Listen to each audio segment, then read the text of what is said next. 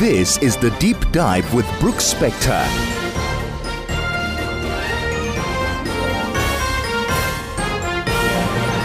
Our second interview for the morning is with Karyn Maughan. Karyn is a well-known investigative journalist. She's worked on radio, television, in print, online, domestically, and to some degree internationally as well. And she is the co-author of an extraordinarily interesting new book just published called, one word, it's called Nuclear. Not the nuclear family, just nuclear. And it goes into the extraordinary circumstances, the life of the seemingly unkillable nuclear energy deal that this country dealt with, is dealing with, may in fact have to deal with again in the future, to build a whole series of nuclear power plants built and engineered and presumably financed with Russia, but which were the centerpiece of some of the more interesting and terrifying political shenanigans that this country has had to look at over the last decade and a half. Karyn, it's good to be with you. Thank you for joining us. Thank you for that extremely generous introduction, and I really appreciate this opportunity. Well, I read the book, and then I had to write a review of it, and I read it with two thoughts in mind. One was the increasing horror of the thing, of the way in which this plan that just kept going.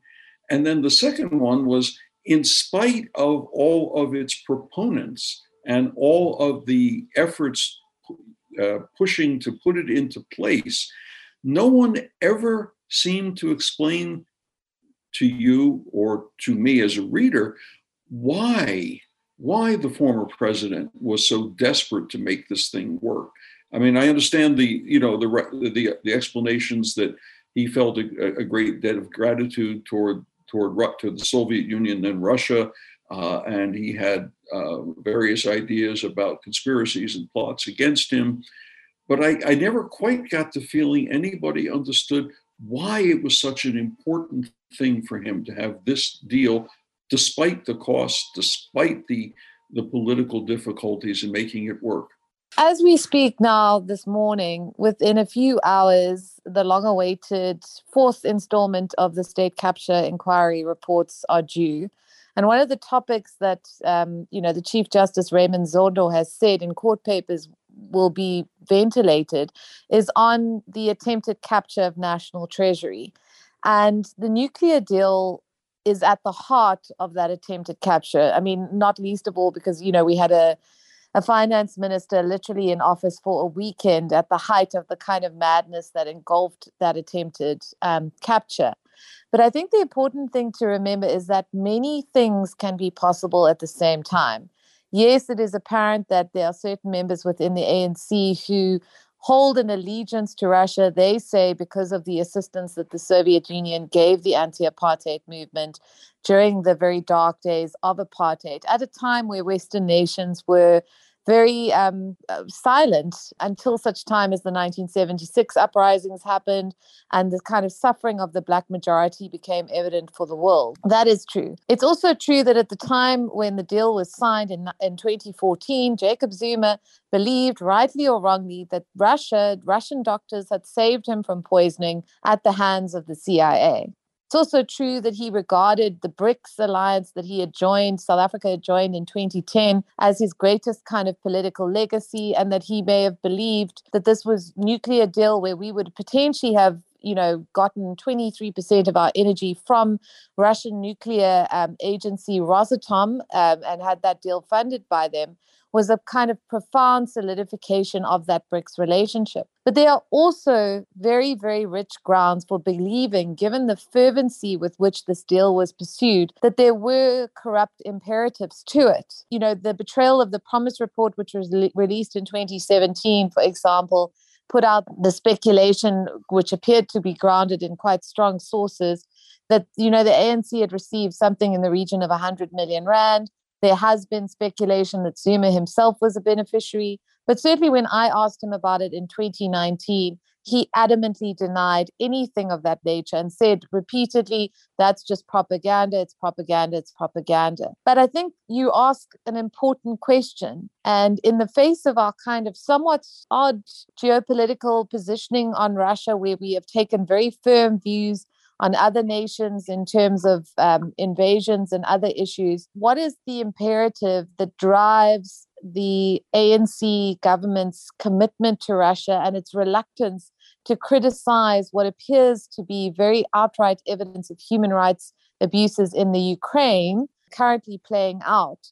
And until we get a sort of coherent answer from it in terms of that, I think there will be ample room for the speculation around corrupt agendas to thrive outside the realm of the geopolitical connections and, of course, the obvious apartheid history, relationship that the ANC claims is the basis for much of its relationship with Russia now. One of the things that struck me in your book, among all the other things that struck me in the book, and I really mean it. I sat there mesmerized for a whole weekend as I read it. I didn't get much else done, but I did finish the book.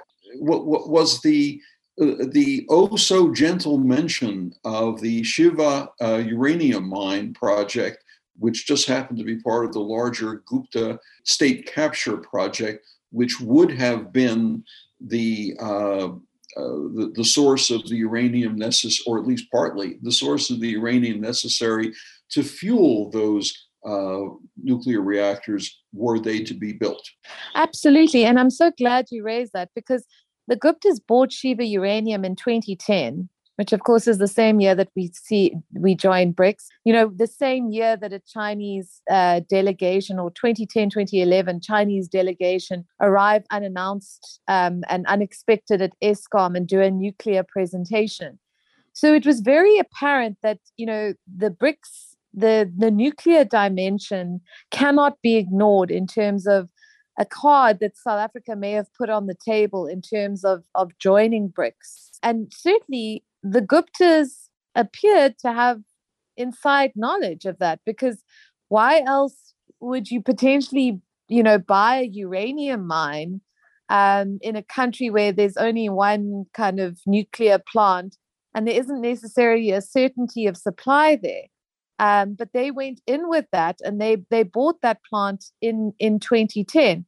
Now, someone like Dave Nichols from ESCOM, who was very heavily involved in ESCOM's nuclear project, is at pains to emphasize, uranium is at a fixed price. There's no potential for corruption in terms of, buying uranium. That's not the point. What the state capture inquiry evidence has shown us very strongly is that, the corruption occurs where, it's facilitating deals. It's about the transport of the uranium, the consultation contracts, all the other things that are tied to that, and which this family had shown, for instance, in terms of the South China Rail deal with Transnet. There were rich grounds for kickbacks, facilitation fees, consultancy contracts, etc., etc. And I would argue very strongly that had the deal gone through and that translated into a binding commercial contract, there would have been rich grounds for corruption to thrive in that space, particularly with that particular Gupta family network. Uranium is not completely a scarce commodity on the international market. There are various countries that mine it and refine it, and it's available commercially at fairly reasonable prices, as I understand it. It's not a scarce good the way way lithium might be these days. No, absolutely not. And I think what's pivotal is that we show, like in the sort of later chapters of the book, how people, there's this like removal of, ESCOM executives at the cost of about 18.2 million rand in March 2015, at a time where the Department of Energy is sort of floundering around, making the deal a reality. And those people are then removed. The only person who comes back, all of them would have been, potential stumbling blocks in concluding getting ESCOM to drive a nuclear agenda. Only one of them come back. Machela Koko, who then becomes obviously denied repeatedly in the state capture inquiry that he's guilty of corruption or has any kind of close or nefarious link to the Gupta family. But Brian Molefe, Anaj Singh, who are all key players in the kind of state capture story, are then brought into Eskom and become very, very vociferous drivers of the nuclear agenda. I mean, Brian Molefe, even when he testified at the inquiry, said that he believed that nuclear was a possibility and could be financed. So, the state, the kind of Eskom story is very bound up with the nuclear story as much as it is bound up with the state capture story. And I would argue very strongly that the deal really was the greatest attempted act of state capture that South Africa experienced. Had it succeeded, I mean, the implications for us would have been profound, not just on an economic level, but on a governance and anti-corruption level as well. There is a great novel in all of this. You just change a few of the names and have it take place in the country of Mauritania, and you have a bestseller. We're going to take a break just for a couple of minutes for an ad or two. We have to pay the bills, and we will be back shortly with our discussion with Karyn Maughan, the co-author of the new book, Nuclear. This is The Deep Dive with Brooks Spector.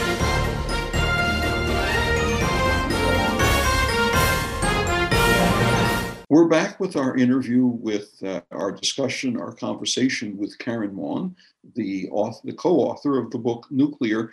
One of the things that puzzled me, and I think has puzzled a number of people, you found a kind of unusual heroine in all of this. And you know where I'm going with this, I'm sure. Yes. Tina Jumaat-Petersen, who was Minister for, Energy and Mineral Resources for a period of time. And many of us joke that she was the Minister of the Teacup. What you seem to be showing was that in really crafty bureaucratic terms, she was slow walking the deal through in such a way that it was perpetually going to happen, but never actually happening. I think you've summed it up absolutely beautifully, and that's why you're such an exceptional writer. But we didn't go in certainly viewing Tina Jumaat-Petersen as any kind of heroic figure. I mean, she was the person who had signed the intergovernmental agreement with Rosatom, the nuclear agency, in September 2014. And certainly, she is someone who is massively controversial because of what happened with the Strategic Oil Fund, her actions with Sekonjalo as Minister of Fisheries and Forestry. But what was interesting was that when we were doing interviews, a number of people within the Energy Department and actually within Treasury, also the DA Shadow Minister of Energy at the time, Gordon McKay, said to us, and Chris Yelland, your previous guest, actually said to us, don't necessarily write her off as a Gupta bot because her behavior and her actions, the record of what she did, actually tells a different story. And, she was fired in 2016 after she released a draft IRP integrated resource plan that essentially kicked the can for nuclear quite far down the road. And it was at that point where, the nuclear project was sort of shifted to Eskom. And then, people like Koko and Brian Molefe, et cetera, start taking it up. But, she eventually ends up speaking to us, and she basically says that she, through various mechanisms, stopping them from trying to use vendor parades, for example, to procure nuclear energy, putting the nuclear deal before Parliament, the intergovernmental agreement, because it would enable it to be challenged in court against the advice of the state law advisor. And then saying, this remarkable admission from her where she says, I knew I had to delay it until the courts could overturn it. And I wouldn't have necessarily believed it, if it had just been her evidence. But there is kind of palpable evidence that she was, that the nuclear deal, certainly during her three-year tenure as minister, was substantially slowed down.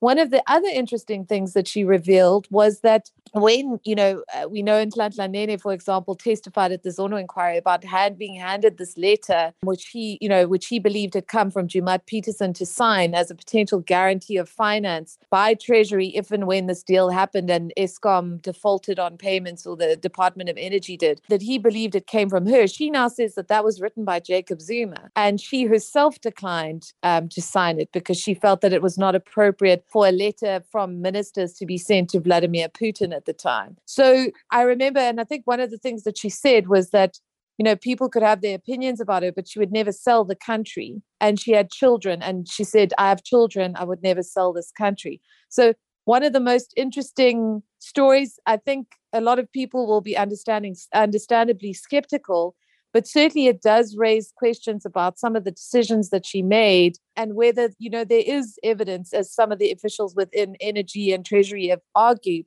that in fact she proved to be the kind of most profound undercover stumbling block for this deal happening that Zuma probably didn't ever expect. You could have knocked me over with a feather on that one.